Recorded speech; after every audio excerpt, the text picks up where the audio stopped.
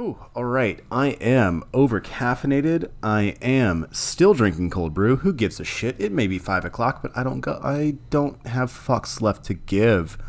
Welcome, babes, to Horror or Nah. I am Topher, your host, usually, of the show.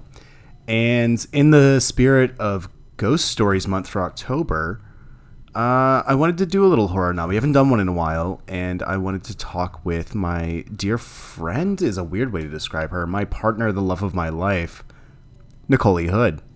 Hello. Hello. Hello. God, you can't escape Linda these days. Even though I'm trying to teach you RP, you are just always going to go back to Linda Belcher. Hello. Little babies. So, my love, what have you brought us today? I am so excited to talk about this movie. It is my favorite. It's the first movie I saw by Miyazaki, and it is my absolute favorite of his. It is Spirited Away. I'm so excited to talk about this movie. I'm going to get emotional. I just know it. I'm always emotional, but that's because I have major depression. It's fun. So much fun. Yeah, it's fantastic. No, this is definitely an emotional movie. It hits me right in the gut every time I watch it. It's so beautiful, so sweet. But yeah, we are talking about Spirited Away today. Definitely one of his best. Not my favorite of his. That's probably Totoro. Mm-hmm. And a close second or tie from Mononoke, Princess Mononoke. Mm-hmm. I mean, I love all of his movies. I've never hated anything from Studio Ghibli, and particularly Hayao Miyazaki. He's just the GOAT. Yeah, he has this way of looking at life and teaching you life lessons in such a beautiful and thoughtful way. And I just would love to live in his brain for at least an hour. Oh my God. I mean, I have multiple Twitter threads of just documentaries or like stills from the documentary about Miyazaki, where he's just smoking cigarettes and talking to cats and saying, "I hate writing." I always see it all over like screenwriter Twitter, that it's just like we all relate to Miyazaki in this very, very specific way, and that we all hate our jobs but love what we do. So I guess first things first, again, we haven't done this in a while. It's been a minute since we've done a horror or nah. But yeah. Usually what I do here, so if you're new, we're going to talk to Nicole about her history with this movie and why, in particular, she brought this movie to me to talk about. Then we're going to have a nice, like, sort of free-form discussion about it. Then we'll tell you if we think it's a horror movie or nah. And then we're going to talk about what that means for the genre at large. So I can shut the fuck up for a second. Nicole, what is your history with this movie and why did you bring it? So, as I said up top, this was my first Miyazaki experience. I saw this movie in theaters. I had this friend in elementary school, Allison, who I spent a lot of time with her and her family. Like, we would have sleepovers all the time. Her dad actually taught me how to properly use chopsticks. That's super cute. Which was amazing. Like, we would go to all these restaurants. She was half Chinese. Her dad was Chinese. And so she wanted to go see Spirited Away, so her mom took us to the theater. And, I was thinking, yeah, I'll go. I was the same as I am today. I was, like, chill. I'll go do whatever, Fuck yeah. You're down. Yeah. And so all I knew about it was that it was a cartoon. Okay. Like as a kid, all I knew is it was an animated film. And so I was like, yeah, sure. And I had no idea what I was getting myself into. This is a heavy movie for kids. Like, it is a movie for kids, but it's a heavy one for kids. Yeah, and I would love to talk about how much this movie truly, truly means to me. Maybe we can get to that later. I don't know. Oh, totally. Yeah. No. I mean, that's part of it right now. Like, that is your history with it, right? That is true. My origin story with this. So I saw it in the theaters, and the pig scene completely scared me. In the first, like, 15 minutes. Yeah. It's completely. I mean, there's a few pig scenes, but I think do you mean the one where they're like when her parents turn into the pigs, right after eating all of the food. So that completely terrified me as a kid. I remember thinking, like, what the fuck is this movie? Just completely fucking you up. Yeah. So, and I just, it just had this, like, eerie thing to it. But there was something that I definitely connected with. And I don't think I saw another Miyazaki movie until I was an adult. Like just like 18 adult or like proper adult? Like proper adult, like out, like either in or, just out of college. Like truly had not seen another Miyazaki film since then. Okay. And now I've seen most of them. It's hard to see all of them, but because there just are so many. So I know, if you don't mind real quick, Mm-hmm. I know most of the ones you've seen, and let me just think through. You've seen Lupin the Third. Mm-hmm. You've seen Princess Mononoke. Mm-hmm. Obviously Spirited Away. Mm-hmm. Totoro. Yep. Or, sorry, My Neighbor Totoro. Don't fucking yell at me, nerds. Ponyo? Yeah. Seen that. Castle of Cagliostro. Wait, no, that's Lupin the Third. Shit. Yeah.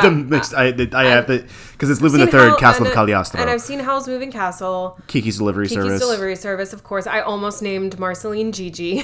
There was a debate. I am getting moment. a tattoo of her as Gigi, but with the clipped ear that she has. Porco Rosso? That one I've not seen. Nausicaa Valley of the Wind. No, I've not seen that one. Okay. And I know I'm missing a couple. I don't know. Let us know. There are just a lot of them. There's a lot. So now since then I've seen a lot of them, and Spirited Away remains my absolute favorite because Miyazaki made Totoro for kids, for children, and it's a movie about grief. Yes, but he said in an interview, I'm actually just going to pull it up because I have it right here, exactly what he said about it. He said, we have made My Neighbor Totoro, which was for small children, Laputa, in which a boy sets out on a journey, and Kiki's Delivery Service, in which a teenager has to live with herself. We have not made a film for 10-year-old girls who are in the first stage of their adolescence. I wondered if I could make a movie in which they could be heroines. Okay. And I think this is where I start to get emotional about this movie, because I think that it is so important for girls of that age to see a version of themselves that can overcome any obstacle. Our protagonist in Spirited Away is basically, her challenge is she has to survive in a place where humans perish. Okay, dope. So as a 10-year-old, seeing yourself in that character and seeing that you can be a heroine without the, no shit on Disney, but the Disney-fied, waiting for a man to save me. Yeah, sort of it's not thing. someday my prince will come. It's she meets the prince up top, and she ends up helping him. Exactly, yeah. She's the rescuer, not the other way around.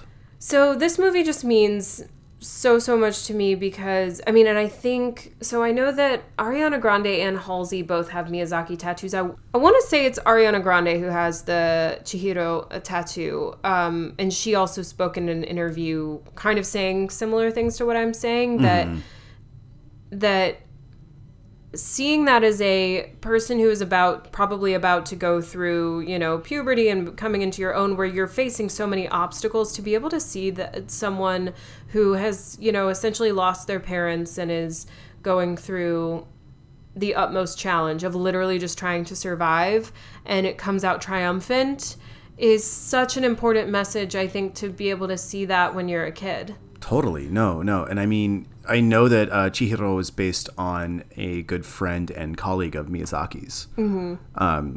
It's literally formed after his friend's daughter. That's amazing. Yeah. He saw her and he was like, yeah, I'm making a movie about you. And not in a creepy way. Very much not in a creepy way. I want to reiterate that Miyazaki is the opposite of creepy. Well, in the way the character is written, there's not It's not like he's like sexualizing this Yeah, child. no, and so- I think, I mean, honestly, let's look at a lot of animation and say that he is an outlier there. yeah, definitely. Looking at you, Disney. Yeah. But yeah, no, I think it's wonderful that there's like her love. So I guess let's. Do you mind if we transition, Yeah. or do you have more to say? No, that was really it. Just how, in the same vein that we've all been talking about how everyone deserves to be represented on screen. I think it's also important for little girls to see, and even just children to see that you can overcome certain things when you're going through a tough time. Awesome. Because that is a transitional period. You don't really feel the connection to cartoons per se Right. anymore, but you still don't really understand like the teenage and adult shows yet. Right. Okay. Yeah. No. It's that weird like preteen. It's just Period. this is just such a nice representation of that age, and I think that everyone should feel represented on screen. And this is just kind of one of those tiny little niche representations that I'm really happy exists. Totally. Love that. And that's really it. So, for those of you who haven't seen the movie, definitely do. It's on HBO Max right now. Mm-hmm. All of Miyazaki's work is on there right now, I think. Thank God, because for a while I was having to It was so hard to find it. I was for having a to go long on like time. Reddit and Yeah. do some illegal things probably. The amount of plugging we do for illegal Reddit streams on this podcast is It's a so little fun. too much. It's funny that this is considered niche in a certain way because it is Japanese animation, like it is anime. And you also have a history with anime like I do.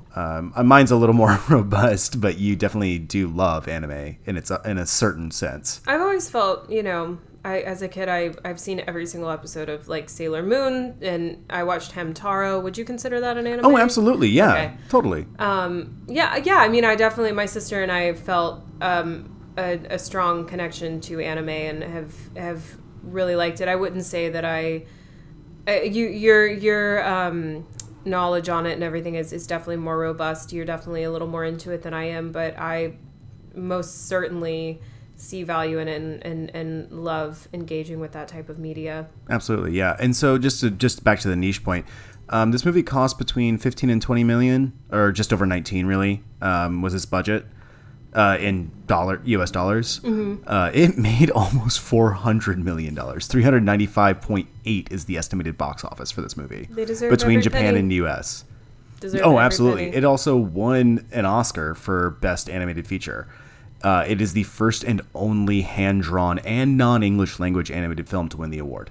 Can we just talk about briefly how beautifully his movies are always animated? I follow tons of Instagram accounts that are like Miyazaki, and it's just like scenes like and in a lot of them he shows people cooking. I was gonna that's say that's such a strong rooted tradition in Japan, and well, and he always puts himself in rural Japan. If Yes, he's in Japan at exactly. all, if he's doing like a slice of life in Japan, it's rural. It's rural, It's yeah. never in the cities. yeah, And that documentary I was mentioning is that like he lives in rural Japan. He doesn't live in the city. He lives in the country. yeah.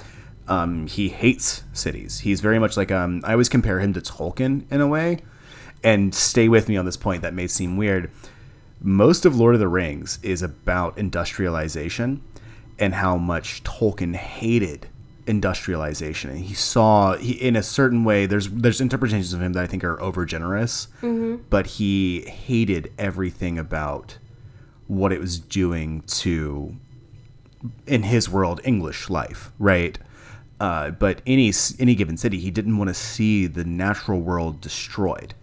And he saw industrialization as that. So Sauron represents like this sort of almost fascist government that he was worried about because Tolkien, like Orwell, was very good at killing fascists. Right. But he didn't want everybody to live a provincial life, but he hated industrialization. And I think Miyazaki's very similar. That like particularly in this and in My Neighbor Totoro, they're moving from cities to the country, right? That's how this film Yeah. opens. They're moving from the city into the country. Yes, and it's Totoro's the same way. and it's beautifully illustrated. And the point that I was kind of getting to is I could sit there and watch. There are sequences of people making soups and prepping vegetables for that, and I could literally 100%. watch this animation on repeat all day for 24 hours. Just this animation of someone cutting up a tomato, they're chopping up like leeks or scallions, and I just honestly could watch it all day. It's so calming to me. The two things that Ghibli animators are best at is water and food. And that's what we all pull from them. Yeah. It is so lovely. Like I turn to Miyazaki films when I'm feeling lost or sad, because there are such basic seeming life lessons in all of his films that are presented to you in such a palatable way, right, that it doesn't like hit you like a ton of bricks and then you're, inconsolable. It's more like something to ponder, and that's just what I adore about his movies. I love that. Yeah, no, I mean he finds a way to give you slice of life without it being hammered into you. Yeah, you live in the space. Mm-hmm. And I think that the animators and the writing gives you the chance to live in that space. Yeah. So we should transition and start thinking about whether or not this movie is a horror film. Mm-hmm. And just so you know, to tie it in, the reason that we're doing this during Ghost Stories Month this October is if you're listening already, hopefully you know that's the theme. But this is literally about a number of different types of Japanese spirits. We have obviously just any number of different spirits who come to this bathhouse. We have Shikigami and we have Tsurube Otoshi. Mm-hmm. So, just a quick rundown on those. In the world of anime, if you're familiar with the word Shikigami, you most likely know it from Death Note, where Shikigami are like sometimes considered ghosts, sometimes considered demons, but they are they have a number of different iterations, but they are cursed beings. Right, and that can take a lot of different forms in itself. I'm not going to dive too far into that. That's not really what this episode is about, but there is something with that. As for Tsurube Otoshi, or Otoshi, or Oroshi, there's a lot of different ways to pronounce it. To anglicize it, and my Japanese is not great, but they are generally considered to be a yokai, which is translates roughly to a strange apparition. Mm-hmm. Ghost. Yeah. How we would ghosts have many forms, and so both strange Shikigami apparition and Tsurube Oroshi are in the Tsurube Otoshi are yokai. Mm-hmm. That then they're considered ghost writ large, right? Yeah. So anyway, that's why we're having this as our horror knot for the month. Yeah, and this is steeped in Japanese folklore. Oh, this heavily. entire movie, which is wonderful. I love it because I love learning about folklore. That is one of the main reasons why I do like. I know we're doing a horror now, but it is one reason why I do like proper foreign language films, especially horror films, because it often has to do with the folklore, and I love learning about that mm-hmm. sort of thing. I just think it's so interesting, just because what makes us all it transcends through generations, through cultures, through everything, is that we're all telling stories. Yeah, I mean, you and I talked about this heavily in our Satan Slave episode. Yes. Oh my God, I loved that movie. I mean, we were talking about like the unification of ghost theory through continents and cultures. Yes, it's so amazing. That movie, I mean, the second that Shudder was like, it redefined horror in Asia or something. I was like, Asia's Southeast Asia, yeah. I was like, but Asia's a big continent. What do you on Shudder? It only says Asia. So I was does like, it really? Because I'm pretty sure it's a Filipino film, so I'm so surprised that they said exactly Asia. I'm pretty sure or not, or rather, the opposite of exact. Asia's fucking giant. Yeah, I'm like, pretty sure that it did, and that's why I was like, well, shit, Asia's a huge continent, so it's the biggest one. So that and other and than also, Africa, it's the biggest. It's like one of the it's like the first or second and biggest. it's also very prevalent, like a prevalent culture in horror. Like, so I was like, okay, shit. Yeah, because you've already got South Korea and Japan who are. Jesus Christ. Okay. I might be wrong, but I'm pretty sure. So funny. I'm pretty sure that on Shudder it like said that it revolutionized horror films in Asia. And I was like, okay. Jesus. Okay. So, Sold. Whatever. I don't know. And to be clear, we both watched the dubbed version, correct? Yes. Yeah. Yes. Yeah. You and I tend to. Lots of animators of non-American films ask that you do the same thing. So you can see the beautiful art that they did. Yeah. There's a whole different thing with that and like how translations can be done wrong, but typically Miyazaki has got a heavy hand in the translations of his films. Well, that's good. Yeah, it is. Apparently it's a big thing with Squid Game right now. I was watching one of my favorite creators on TikTok who is fluent in Korean and is a Korean woman, or a Korean American woman, and she was like, yeah, the translations are not good on this show. Like the subtitles. Anyhow, so like we said up top, this is a horror or not episode, so we're going to be discussing whether or not this is a horror film. Yeah. And you might be asking yourself, well, it's a movie made for 10-year-old kids. Like, what the fuck? How is that a horror film? And I will go ahead and call my shot and say that I can prove it's a horror film, and my argument depends on the plot. So let me just give a quick rundown of that. Yeah, no, I'm ready. Let's hear it. I mean, you've got it memorized, but for our listeners, right? Yeah. Okay, so we have our protagonist, 10-year-old Chihiro. She and her parents are moving to a new city. She's so worried about her flowers. They're dying. Her best friend wrote her a goodbye letter. She's mad. She doesn't want to be leaving her home, right? And they're moving deep into the country. Her dad gets them lost and says, nah, I've got this. We're going to take a shortcut. And her mom's like, nah, we can't do that. Well, typical mom and dad moments. Very, very classic in a like sort of hetero, jokey hetero version of things, right? Yeah. So they come upon what appears to be an abandoned village. Her father is like, oh no, see, it's plaster. This is fake. It must be some sort of theme park. They were put all over the place in the 90s. Chihiro's terrified. She doesn't want to go in. Her parents almost make fun of her. Yada, yada. They go inside. Her parents find this food stall with this incredible looking food. By the way, I meant to say earlier, I always try to make sure I'm eating when I watch a Miyazaki film. Oh, yeah. The food always, again, the food makes me hungry. Yeah. But I still, like, I had a full-ass meal while I was rewatching this for this episode, and I was still like, ooh, I could go for that. Yeah. I don't even eat meat, and I'm like, I could go for that, though. Those ribs look good. Yeah, and I do not... I only feel that way about like very specific things, and I think that it's kind of it's universal, these things that I feel like I want to eat when I'm watching like a cartoon. The pizza from Goofy Movie. Oh, naturally. Everyone feels this way. The spray cheese from Goofy Movie. Yeah, why does that look so good? Because Pauly Shore's adorable.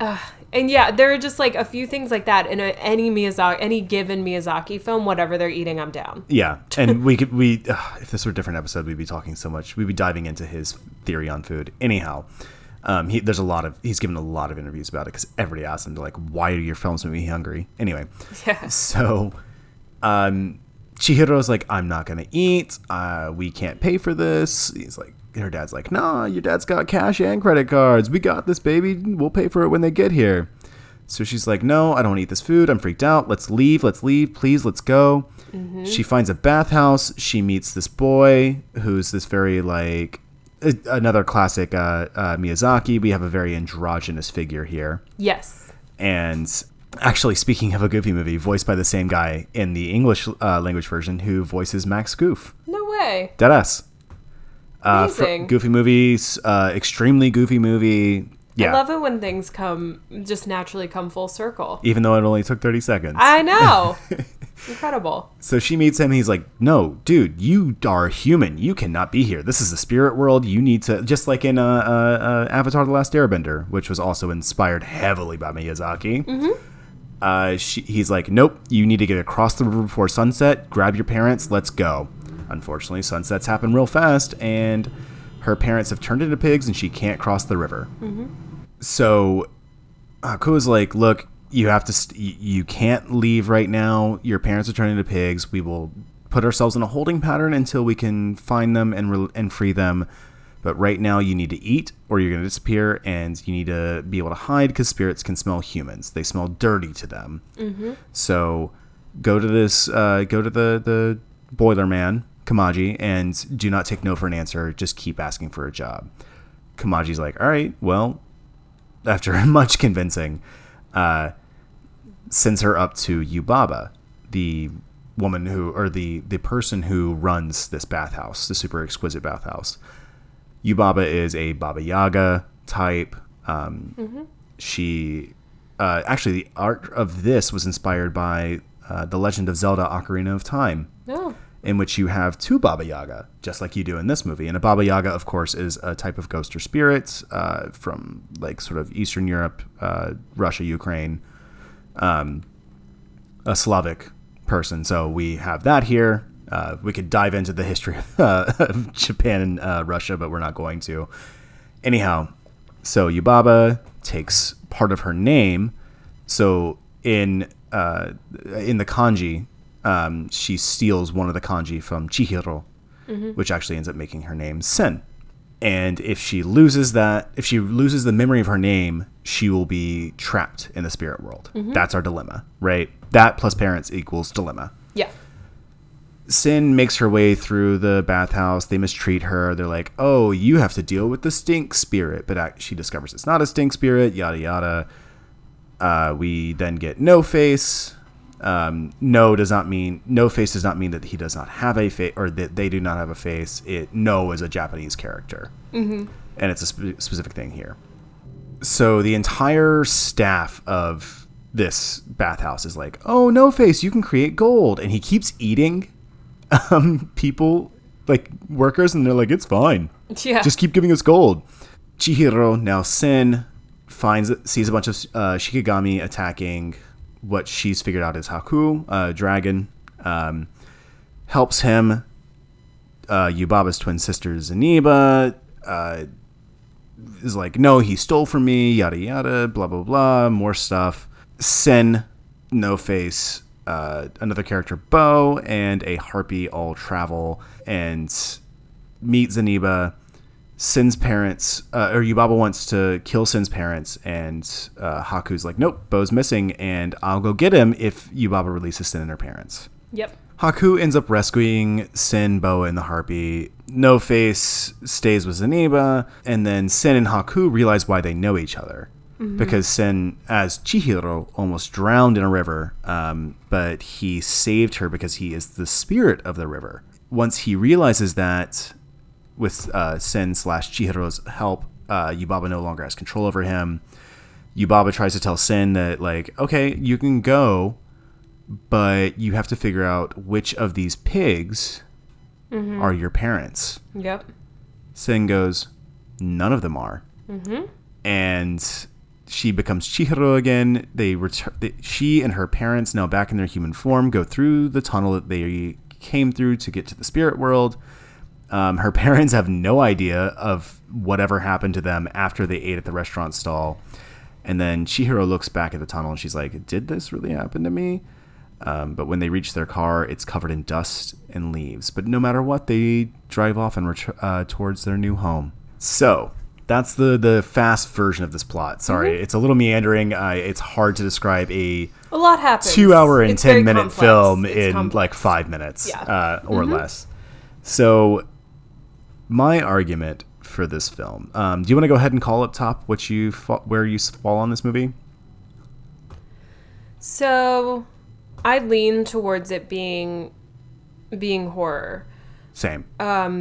So the element of her, especially at the end, and the audience as well, wondering if all of it was a dream or a fantasy of a 10-year-old girl, or, you know, in this case, kind of a nightmare, is a very common tool used in horror narratives. So yours is coming from like the sort of psychological thriller or psychological horror aspect of it. That's definitely part of it. I'm not saying that makes or breaks whether something's a horror film or not. Totally. Like, any movie can utilize that Absolutely, in any but genre. we're saying specifically why you think this one is or is not. Yeah, I think that definitely, you know, it doesn't make it not a horror film. I think that points it in that direction. And then also the visual horror, even though it is an animated film, the visual horror in it between the pigs and No Face, and you have a very specific, or it's not specific. You have an environment that is aggressively unwelcoming in the way that, like I said before, humans are not supposed to survive in this environment. They can't unless they eat of the world, and then even then they have to be careful. Her parents ate food that was not theirs. That's why they were cursed. Mm-hmm. Totally. So, and there are rules in this environment, and it's not conducive to human life. And she is stuck here, and there's the plot device of she's running out of time. Yes. There's that too. Yeah. So all of these things, and again, it's the sum of the parts, right? The sum of its parts that equals horror film to me. Not any specific plot device or narrative device makes it a horror film, definitely, but all of them put together in one movie, I have to say that it leans me towards making it a horror film. See, and I would disagree that the narrative device is exactly what makes it the horror film. More than anything else, past the visuals, past anything, the narrative is what makes it horror. This plot is a horror film, and I want to break it down for that. Do you mind if I jump in on that? So, we have a child. We have a group of people. Doesn't matter their ages, right? But we have a group of 3 people. Mm-hmm. 2 of them are like, "Fuck it, let's go." One of them says, "No, this is wrong. We should turn back." Right? It's the very thing that Scream makes fun of. Yeah. Yes, but hey, turn back. It's Cabin in the Woods. It's blah blah blah blah blah. Any fucking movie. We're in the wrong spot. We need to not be here. Yeah. Right? So you have the naysayer, and you have the go-getters. Classic horror tropes. And it's funny because this movie never would have happened if, like, one of the parents was one of those people. Exactly. Yeah. If it had been one of the parents, it wouldn't have mattered. But because it's the child, they're like, you're being ridiculous. Let's go. Yeah. Also gets into the horror of being in this transition period where you're not being taken seriously, but you're capable of rational thought. Yeah. God, fucking Miyazaki's so good.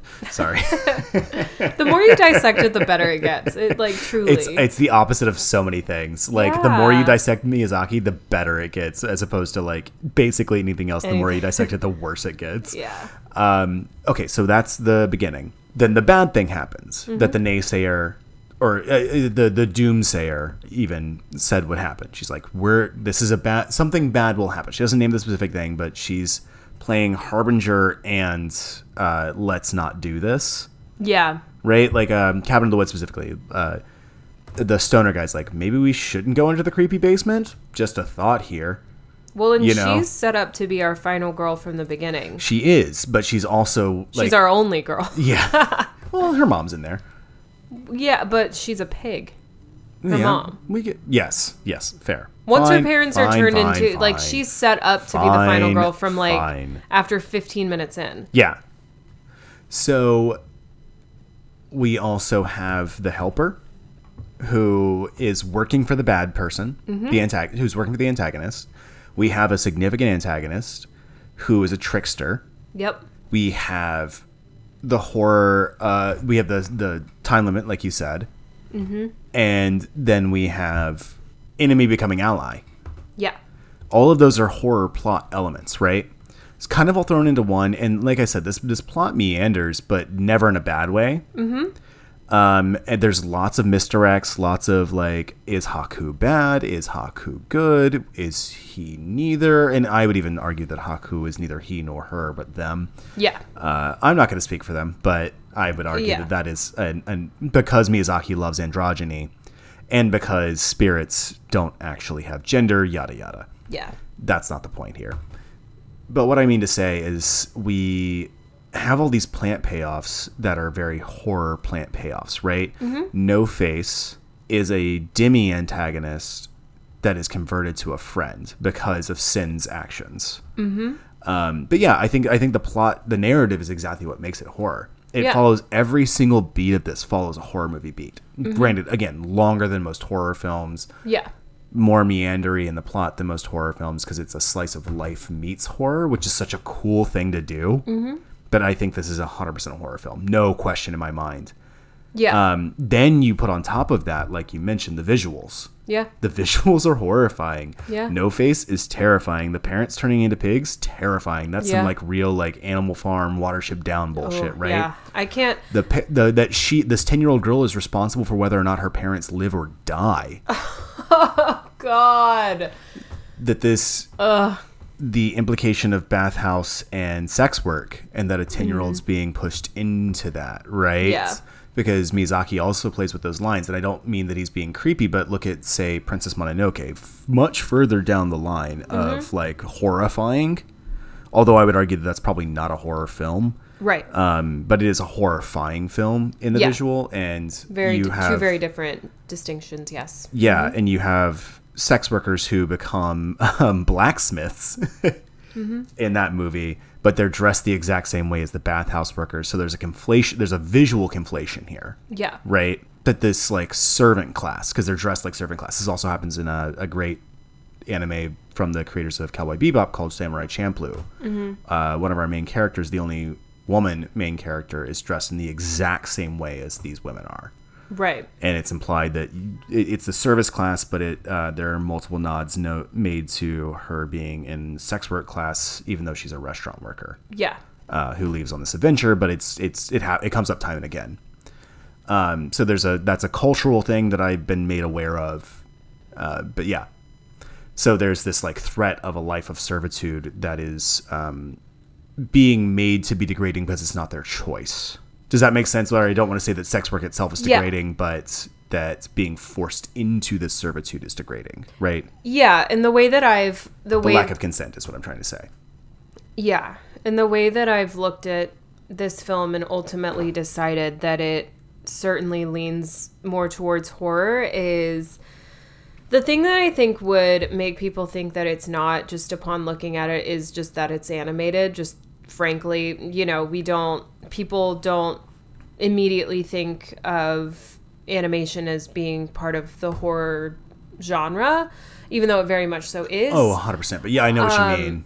Yeah, you ask someone to name 5 horror films and everything that they name is going to be live action. 100%. But if you put this in as a live action and made it just, like a thriller type, like put absolutely, put yeah, that no, I see what you're saying, yeah, then you would not question it. If you used interesting, that's an interesting argument. If you used practical and CGI effects to get everything that this movie encapsulates, it wouldn't be as good, obviously. Like, I'm not saying we should do this. You're not advocating for that move. I am not advocating for this move. I'm just saying that what ran through my mind is if we took this into a live action situation and just added, still kept in all of the beats of the parents turning into pigs and we've got No Face and all of those moments, you wouldn't question it. You would not question it. I think you and I are kind of like making the same argument from different perspectives, where you're saying if you put it in live action, and I'm saying if you just look at the plot. Yeah, no, I think that's why I said I think we're right on the same track line here. I love that. Yeah, no, I fully agree with you. And again, not advocating for a live action version of this. Do not. Yeah, want I'm an it, atheist, but that's sacrilegious. Yeah, do not want it. Do not need it. This version is perfect as it is. I will, for legal purposes, say I would allegedly bomb whoever's house made that decision. If whoever decides to ever take Miyazaki live action, I am allegedly going to bomb it. Yeah, that's just not something that I want or need. Once again, for legal reasons, that is a joke. No, but I love that. I mean, it's so interesting. So we've talked a few times about horror for children. Yeah. And I think that's totally what this is, right? That this is not speaking down to children, but speaking to them in a way that not only will they understand, but expecting more of them. Yeah, it's not condescending and it expects more. I thank you for that. That's the word I was looking for. Yeah. Thank you so much. That's exactly right. I think it is important that this type of thing exists because it's asking more of children who may or may not be ready for it, but if they're not ready for it, then it's not asking them for more in an aggressive way. Yeah. It's kind of like more is here for you if you are ready to explore that part of humanity. Yeah. But if you're not, then enjoy this like kind of spooky cartoon. Totally. Yeah, and it speaks to children in a way that lets them rise to the occasion, which I think is a wonderful thing to do. Like, I'm not a parent. I've never been a parent. I'm just the oldest of like 11. I'm just a cat mom. That's but I come from a big family, and so like I'm the oldest of all of them, and I loved being able to show my cousins my younger cousins and siblings like things like this, It's something that I wish we talk a lot about horror primers. You and I do. Yeah. We've talked about Evil Dead and Evil Dead 2 as horror primers, and a few other movies as well. This is a horror primer for kids, and like eventually we'll talk about Coraline. We have plans for that. Spoilers that we want to do Coraline at some point, which is clearly a horror film for children. Yeah. And Neil Gaiman is wonderful at horror, specifically like weird horror, borderline horror stuff. But yeah, and kind of tying it back to the very beginning of this episode where I talked about what this movie emotionally means to me, I think that it's also very important in the same way that a lot of adults feel held by certain works of art and, whether that's music, any sort of media, right? Totally, yeah. I think it's very important for children to feel held by certain forms of art. And this is why we fight for the arts to be in schools. This is why so that children can engage, whether they want to make a career out of it or not. I think it's very important for children to engage with the arts, whether that's being a viewer and engaging in conversations about that or participating in it, But it's media literacy. It's teaching media literacy to children. Learning how to play an instrument, learning how to draw, paint, make a film, like all of these things. So, and I think that this, for a lot of teens and children, that I think that this movie has the capacity and the potential to provide that feeling for you, to feel like you're held and understood by a piece of art, because Chihiro is definitely wiser than her years, as so many kids are told that. But she's the smartest person in this movie. That's what I'm saying. She's wise beyond her years. Yeah. And I think that a lot of children who have been told that before don't really understand. They're like, okay. Yeah, yeah. But this is giving them a version of themselves that they can see, and they're like, no, I was right. And it's for, I hate this word. I hate saying this, but like it's for precocious kids. But every kid can be precocious. I want to democratize that, right? Right. So we've already kind of moved into this, but we're already talking about what this means for the genre at large. Yeah. I would love more horror films for kids. Yeah. And I think that what scares children is different than what scares adults, right? Mm-hmm. Children are terrified of losing their parents or losing themselves or of mystical, wonderful, weird things. They are the ones who are scared of things that go bump in the night.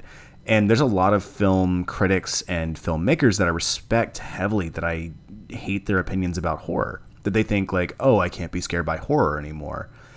And I disagree. There's always something fresh in this genre. And I think this is something that, particularly in regards to horror for children, this is so fresh. That's why I wanted to talk about this movie with you. Yeah. And I mean, at the end of the day, we all have similar fears. We all, regardless of who you are, you have someone who is close to you. You're afraid of losing them. Mm-hmm. That is one of the more horrifying parts of being alive and being a human, is that someone that you love is going to not be there one day. Yeah. And I think that resonates with a lot of people, and I think that in addition to that, having literally her parents' lives be on her shoulders, I think that is such a beautiful way to explore how sometimes in familial situations a lot of things do rely on the kids. Shit. Like it can sorry, no, continue. I just had a big realization, so keep going. And I think that those are the types of kids that I'm kind of thinking that this movie could feel held by this movie, is that a lot is on her, like literally her entire world as she knows it is on her shoulders.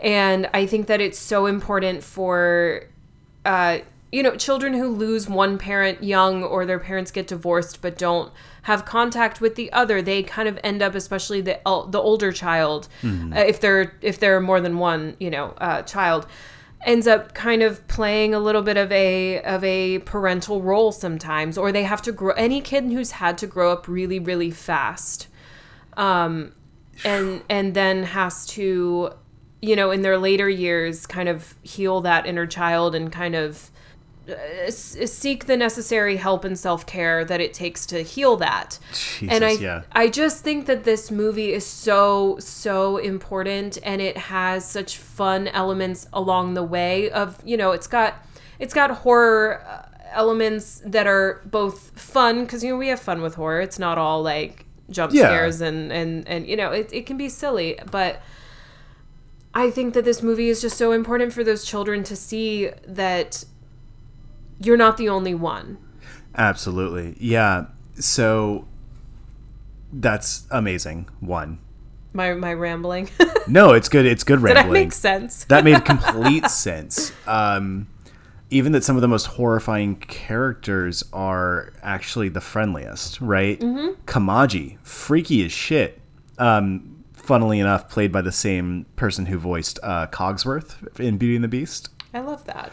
Another connection with that is Susan Egan plays Lynn in the that's right. Who originated Belle on Broadway, but also was your big crush, Megara from Hercules. Sorry, I meant Huncules. Yes. She made a lot of money from Disney. She sure did. She sure did.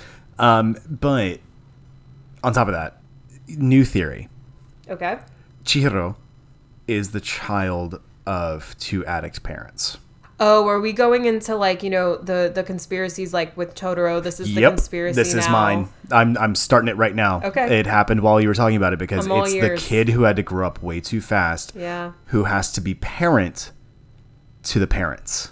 The child who becomes parent because the parents act like children. And that's a bad look. That's not really what I want to say about addiction. Like, addiction is a disease, and we should treat it as such, right?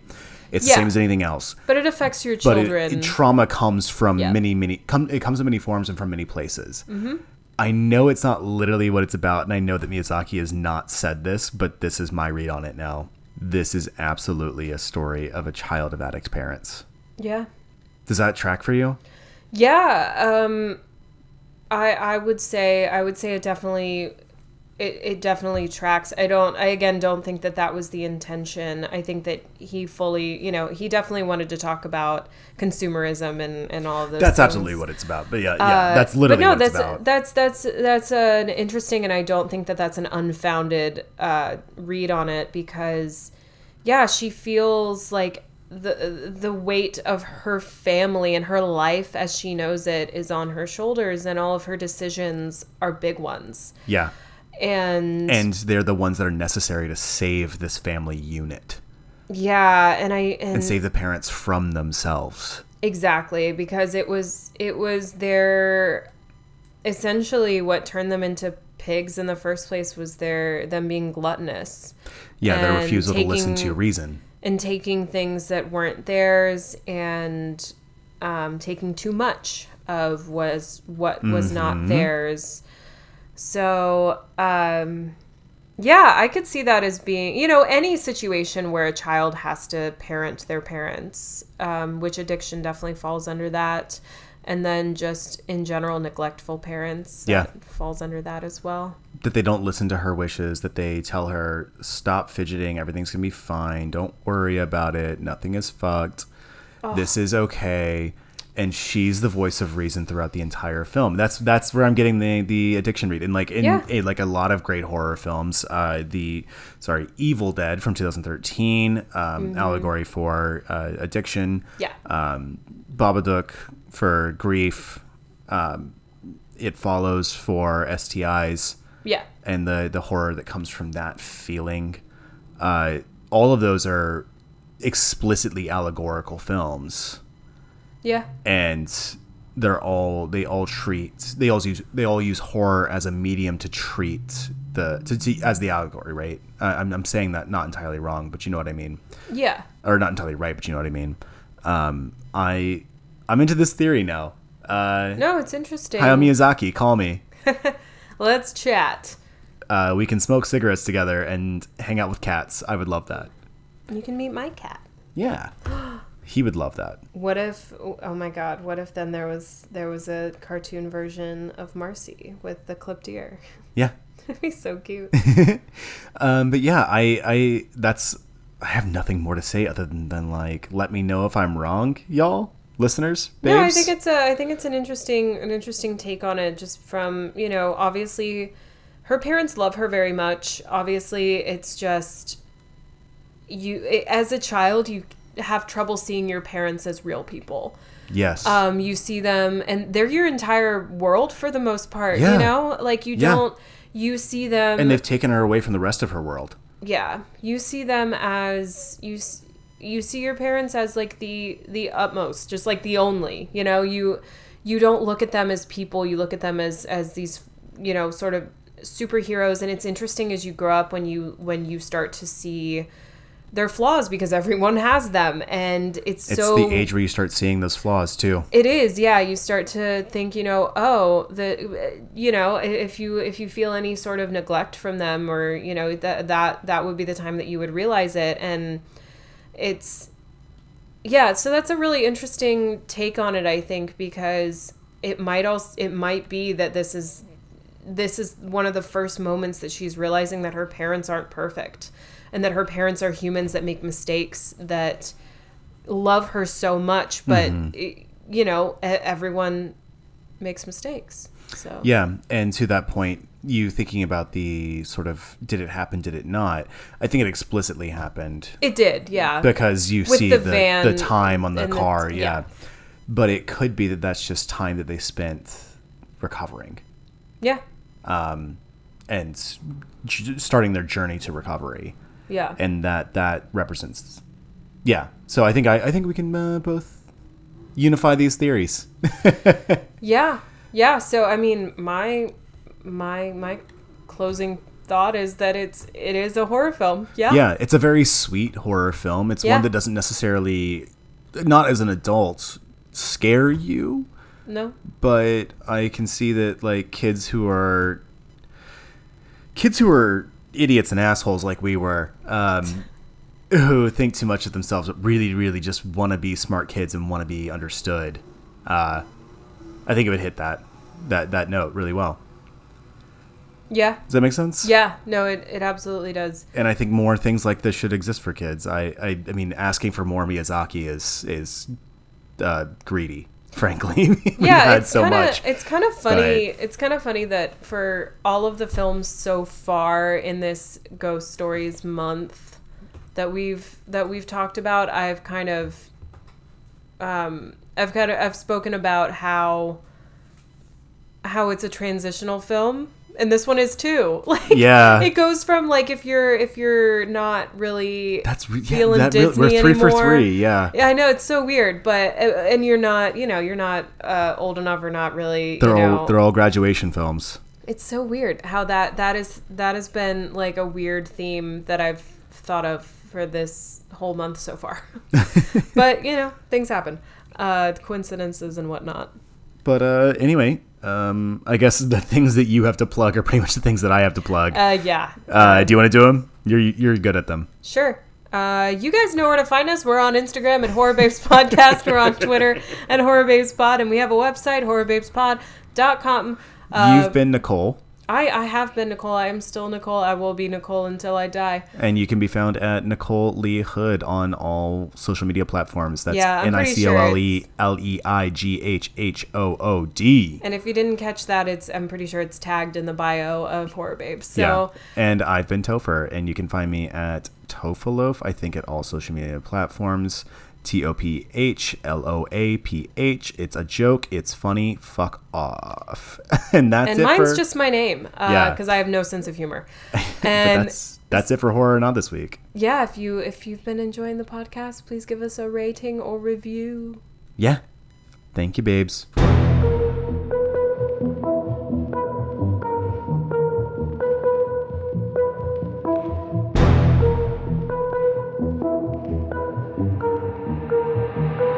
Hey, babe. Yeah, babe.